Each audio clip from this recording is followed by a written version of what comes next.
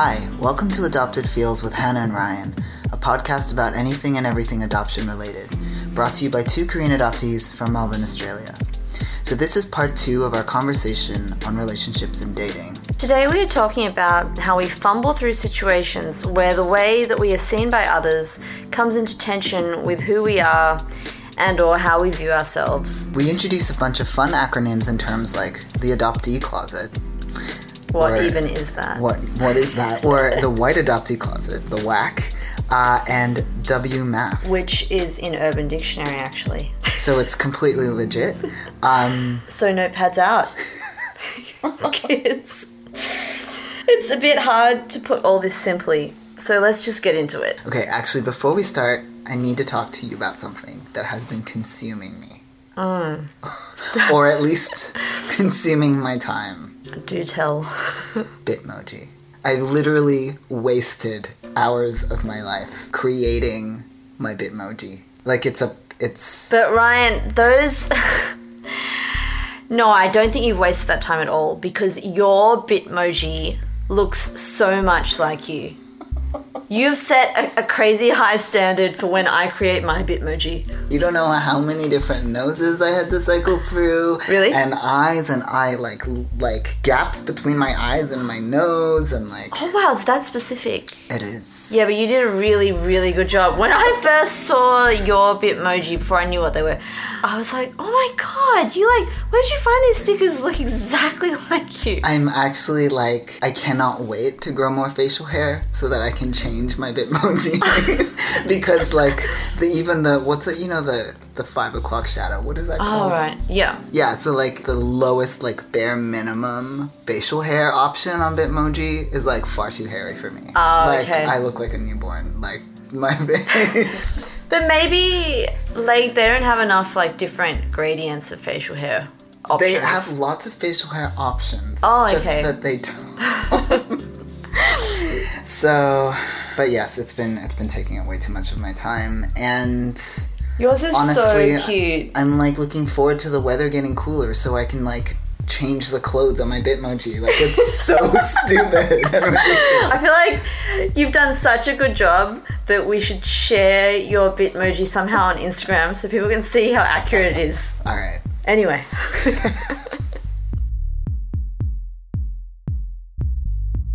So, the other day I was in an Italian restaurant, one of those like new hipster Italian restaurants in Carlton. As you do.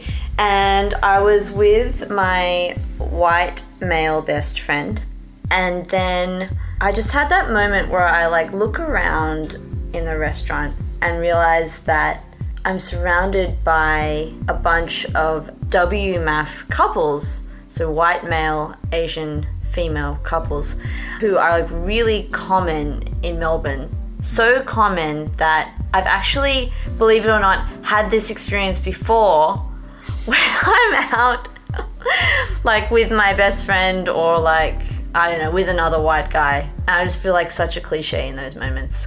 Like even if I'm not like, yeah, even if I'm just, with a friend. Yeah. Do you feel like the need to demonstrate to others that you're not a couple? I feel like even... I could try, but I feel like it would be futile. Because I feel like we're so strongly read that way. Yeah, because it's such a common pairing these days. I think I read somewhere that it's like the most common form of interracial couple. That's not surprising. Yeah. Is that like in Australia or? I think that was like a US countries. statistic. Yeah. Yeah. I feel like it's just, like, I don't even bother fighting it. I mean, I don't know how I would fight it anyway. And I feel like it's the same, actually, sometimes, unfortunately, when I'm out with my white dad. Like, I don't know, like, say, taking the train together, like, coming from a football game or something. Mm-hmm. Like being surrounded by like, you know, just, I don't know, very Aussie Australian guys or like families. And then it might be the two of us because like, you know, mum didn't want to come or whatever. And anyway, it's a bonding thing that I do with my dad sometimes. That's cute. We go watch Carlton lose. And we like go home in like bad mood. Anyway, so what a great bonding experience. Yeah. I like genuinely kind of like it. Anyway, that's getting off topic. But yeah, or like the other day I happened to run into a supermarket with my dad, and then like we were kind of like, I was just buying some stuff, and then like my dad was coming with me like through the checkout. Yeah. And yeah, and the like supermarket assistant was like, "Oh, are you guys like together?" Yeah, and so I had to say like, yeah, because we were anyway, like I was just like paying for all the stuff. Yeah. But then I realized it kind of sounded like, I wonder in moments like that what she thought, like whether if we were some kind of like what together meant. Yeah, and just how we appear, like especially as I get older, I think it's even worse. That maybe we appear like some kind of like white sugar daddy and like. Right. Yeah. Well, because you just said the term sugar daddy, I was gonna ask, like, would it help if you're like, "Hey, Dad"? But maybe. I don't know. It's like because my dad's kind of quiet, and then both of us were just like, yeah, we're together, going through this checkout together. Yeah. And then it was just silence. Then like the checkout assistant was just silent, and then I feel like it would be really awkward if I said, actually, yeah, we're together. Yeah, this is my dad. I'm adopted. Like, what am I gonna say? Like, am I gonna say all of that? You know, it's just. Yeah. So because it's on me to explain it if I want to. Avoid the awkwardness. Yeah. It's like it's like I perk up and explain it, or just kind of like endure the awkwardness. Yeah. Yeah. Anyway. I mean, I definitely had that, especially when I was younger, living in Asia with my parents. Like, if my dad and I were out together when I was like 18 and above, definitely like there's that fear that people are just gonna think that I'm my dad's partner, and like that, like people explicitly asked, if I'm like my dad's wife, like really in restaurants or at airports or whatever, if it's just the two of us, or if my sister and my dad and I are out and my mom's not there. Yeah. And I mean, I'm sure it's like incredibly awkward for my dad as well, but just I think that kind of cliche of younger Asian woman with older white man, especially in certain areas, it just means that you have to, I guess, decide whether or not you're going to to explain or push back against that. But then you have no control over that, right? Because that is just so the way that pairing is perceived, like you were saying. Yeah, and it feels so awkward to try and like push back against that. It feels like forced, right? I mean, how would you even... Yeah, and I mean, even having, like, you're already kind of looking out for it, and then having to combat it, it's just like, it's like a lot of labor, that falls on... Yes. Falls on you. And so, because your sister is your parents' biological daughter, so she actually looks like your dad's daughter. Yeah. She looks... Yeah. Whereas you don't. No. Yeah. I think even now, I'm probably, in those situations less and less where, we're with just our dads out in public. But I had like an awkward and like pretty infuriating thing happen to me where I was like returning these like cups and stuff that my sister had borrowed for her wedding. Right. So I was returning them with my dad, like helping him carry these boxes of mugs and glasses and stuff back to the catering place. And so I'm like helping unload the car. And the woman who runs the company is like, looking at the inventory, just checking that all the cups are there and whatever. And so I'm like helping like bring in all these boxes, right? And then I finish bringing in the boxes and I'm just standing next to my dad. Yeah. And the woman like looks at me and like shoos me away with her hand and says, "That's enough, thank you, you can go now." And I don't think my dad really noticed what happened, but it was just one of those situations where you're like, either I'm like, screw you. First of all, you don't even know what your employees look like. And second of all, you're making all these assumptions about who I am and how I could possibly be with my dad. It was just another one of those situations where you're like, do I even bother? Or do I just like, But I feel like those things are just so common. They just... when you're younger, especially. I feel like that experience as well is also a bit degrading on top of everything else. Like, did you... wondering, like, yeah, how what you was felt like in that infuriating. moment. Yeah, Like, infuriating. I was really like, but it's just continuous, I think, with those other experiences where, because you don't look like you're meant to be, yeah, you know? And especially now, I guess that people look at me and think I'm a man, then they're also like, it looks, you know, they don't think that I'm my father's wife, but they don't think that I could be my father's son, right? Right. So yeah. It's like that all over again. Kind of. Yeah. Can you tell me more about the WMAF cliche? Whether I'm with a white male friend or a white date, not only do I feel like an Asian Australian cliche as a woman, I also kind of feel like an adoptee cliche, because most adoptees, at least living here in Australia, date white people, which we've kind of mentioned, and actually there's even been some sociological research done that is quoted by Kim Park Nelson in her book, Invisible Asians, where the researchers interviewed a bunch of adoptees, and most of the adoptees, these are Korean adoptees in the US, thought of white people as like their natural partners. Right. And I guess that's just because we've been socialized as white and we think of ourselves as white. So yeah, I also feel like a kind of an adoptee cliche when I'm part of this like WMAF couple, whether perceived or real. Anyway, and also I think there's a third thing that's going on. I think somehow in the last 10 to 15 years, because WMAF couples have become so common, at least in a city like Melbourne, I feel that somehow like the desirability of Asian women has increased compared to, say, like how I felt back in high school. And so I have this kind of like internal guilt somehow going on that Asian women are now perceived as more desirable or attractive, when I know that things are still like not there yet at all for Asian men. Yeah. So the guilt comes from feeling that imbalance between the perceived like attractiveness of Asian women versus Asian men. Yes, because it's so gendered that WMAF couples are so common, whereas the reverse, what is it? It's much more of a mouthful. Asian male, white female partnership is still relatively rare. Perhaps changing amongst the younger generation, for sure, but yeah, still much more rare.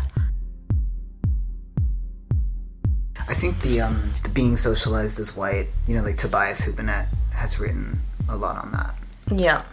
It brings up that really interesting idea of kind of like of a white closet, which I think we've talked about before. A white adoptee closet. Okay, so I think the idea of a closet is about, you know, being in denial about something or wanting to hide something and not talk about it, not deal with it. So it relates, I guess, both to being an Asian adoptee and kind of wanting to just fit in and be seen as white, and also being adopted. So it's like both of those things are really integral to your identity, but it's like, I think growing up we prefer like not to deal with them and just to like push them to the back of our minds, and because they're markers of difference. Yeah, I think so. And also they're both really confronting things to start to deal with. Like if you've been socialized as white and then you start to slowly kind of explore Asian culture and embrace an Asian identity, then that's a big process. And then I think also to more consciously come to terms with being adopted when it's like something that you haven't necessarily been talking about much with your family and friends, or you know, it's just not something that you've been really exploring, then that's also a big thing to think about, you know, and like starting to think about whether you want to do a birth family search and things like that. Yeah, so did that make sense, kind of, the whole closet metaphor?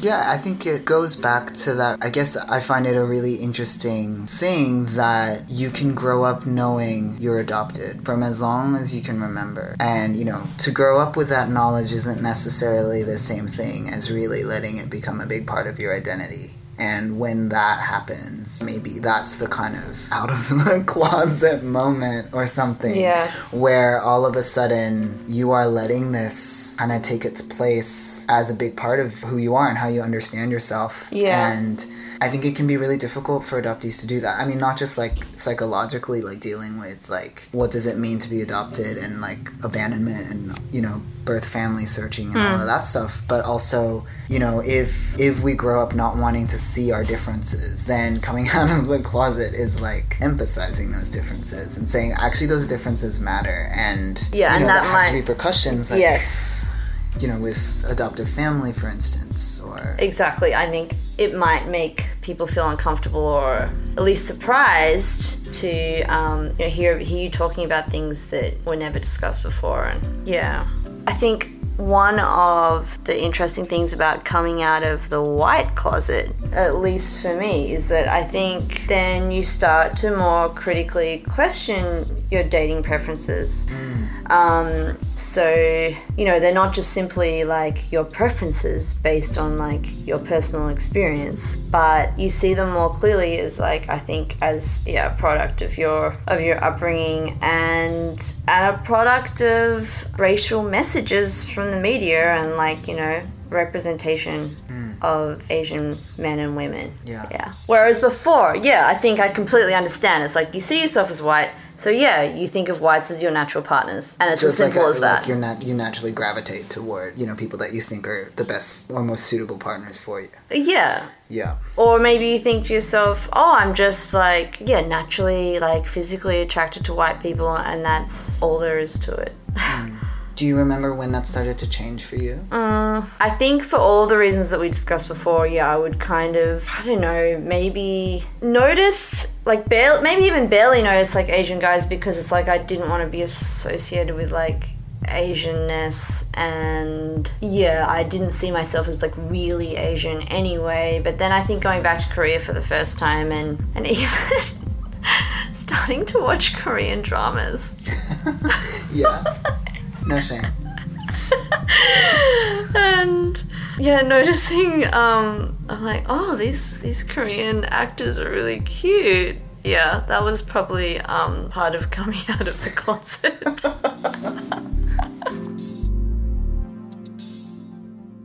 So speaking of closets. No, Asian male, white female couples. And closets. Well, I guess I'm dealing with the optics of being seen as the Asian man and an Asian man, white female couple. Woof. So much harder to say. That must be so trippy to be perceived that way. Yeah, it's something that has gradually been happening and something that it still kind of surprises me, and I don't really know how I feel about it. So there's been like this slow shift from being perceived as an Asian woman to being perceived as an Asian man. And because of that, there's also been a shift whereby I used to be perceived as queer and now I'm perceived as straight.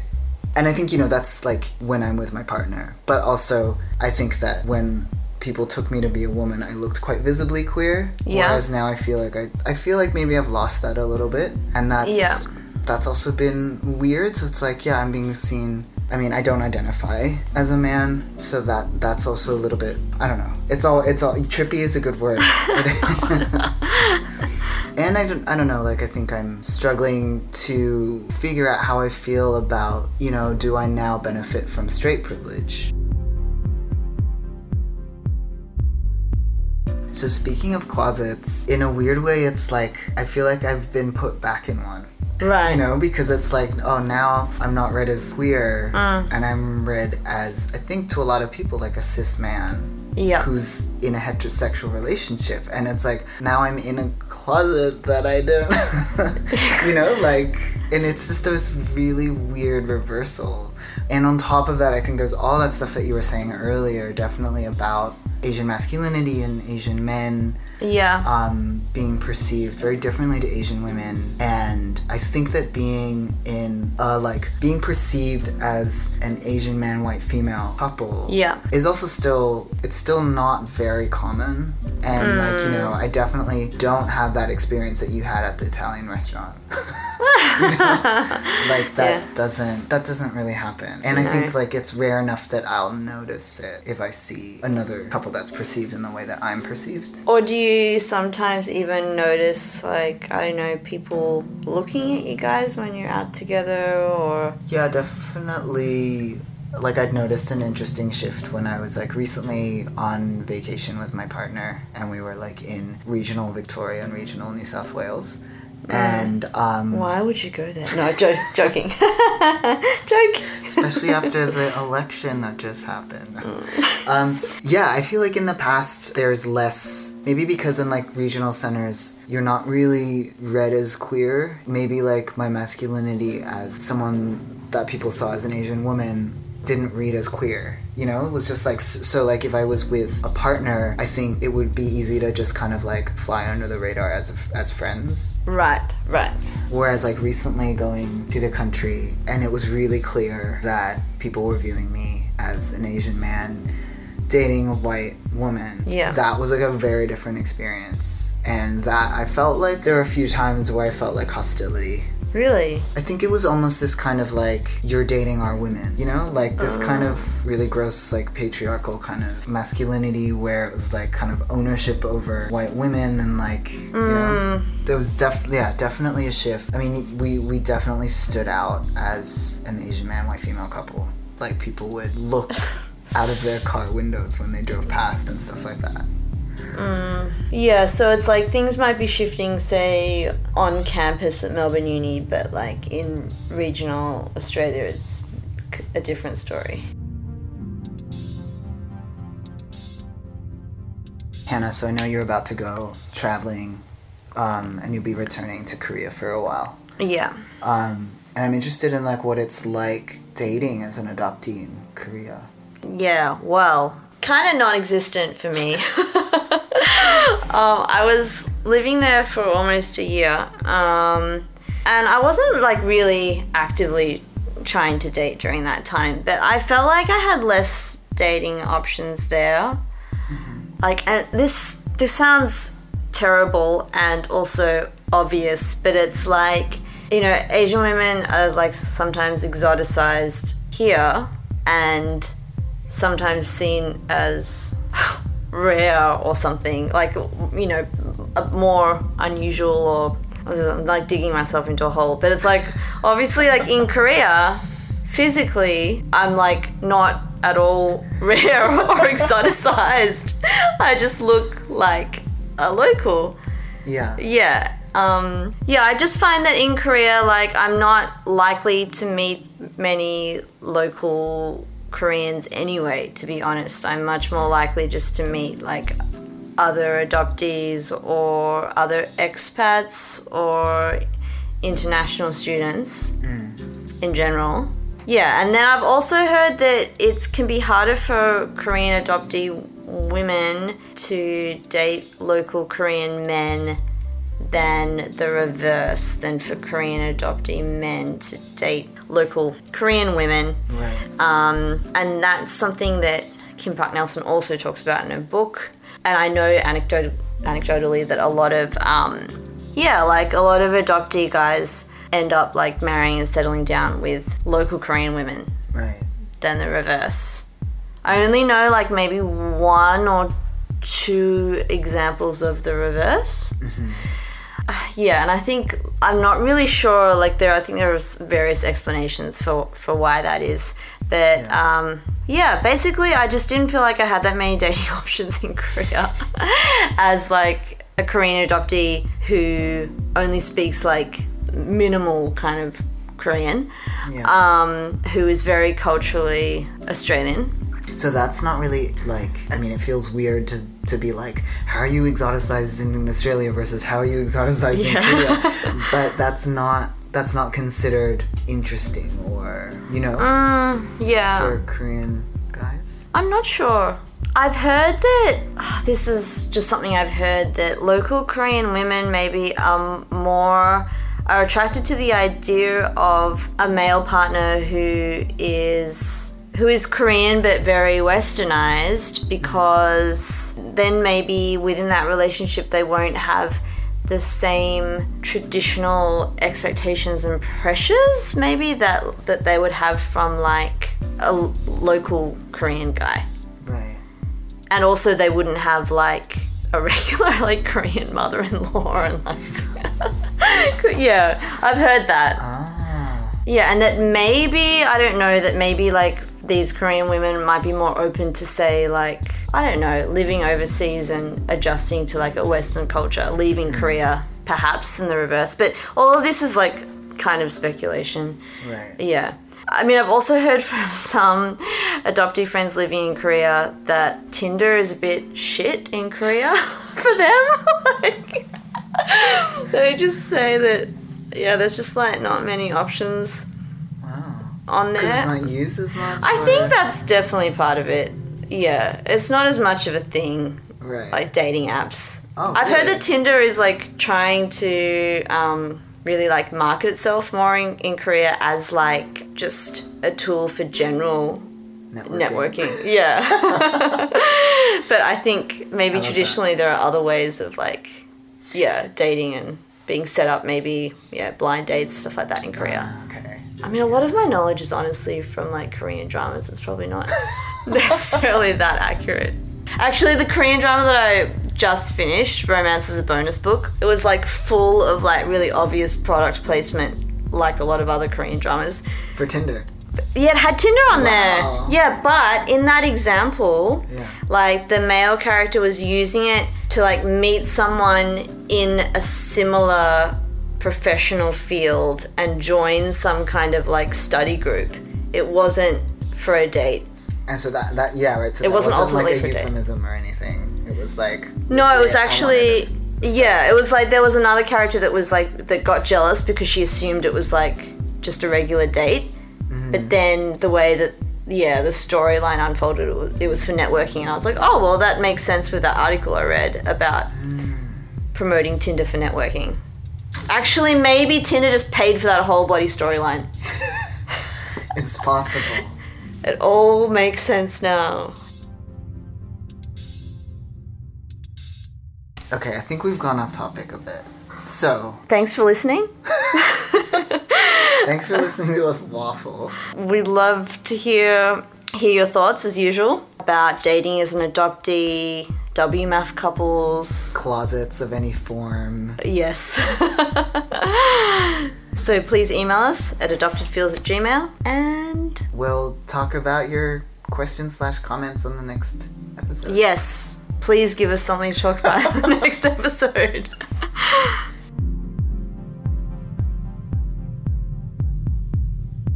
So you just finished Romance is a Bonus Book? Yeah. I know, it's a weird title, huh? Okay. Well, it's a weird English title. Yes, I did. Now I've just started watching Sex Education, which is like... No. Oh. It's just another show on Netflix. I've only watched 2 episodes, but like I feel like they've kind of drawn me in already in 2 episodes, which is pretty fast, really. Yeah, that's good. A friend recommended it. He like watched the whole first season really quickly, and it's been confirmed for a second season. Yeah, I've like managed to like tell you all of that without actually saying anything specifically about the show, but I'm sure a lot of other people watch it. Yeah, basically like the main character is a high school student, and his mum is like an eccentric kind of a sex therapist. And then somehow he ends up kind of becoming a sex therapist for other people, like giving it sex advice for other kids at his school. Oh, jeez. So that's basically what's happened so far. And Gillian Anderson plays the sex therapist mom. Oh, she's great. Yeah.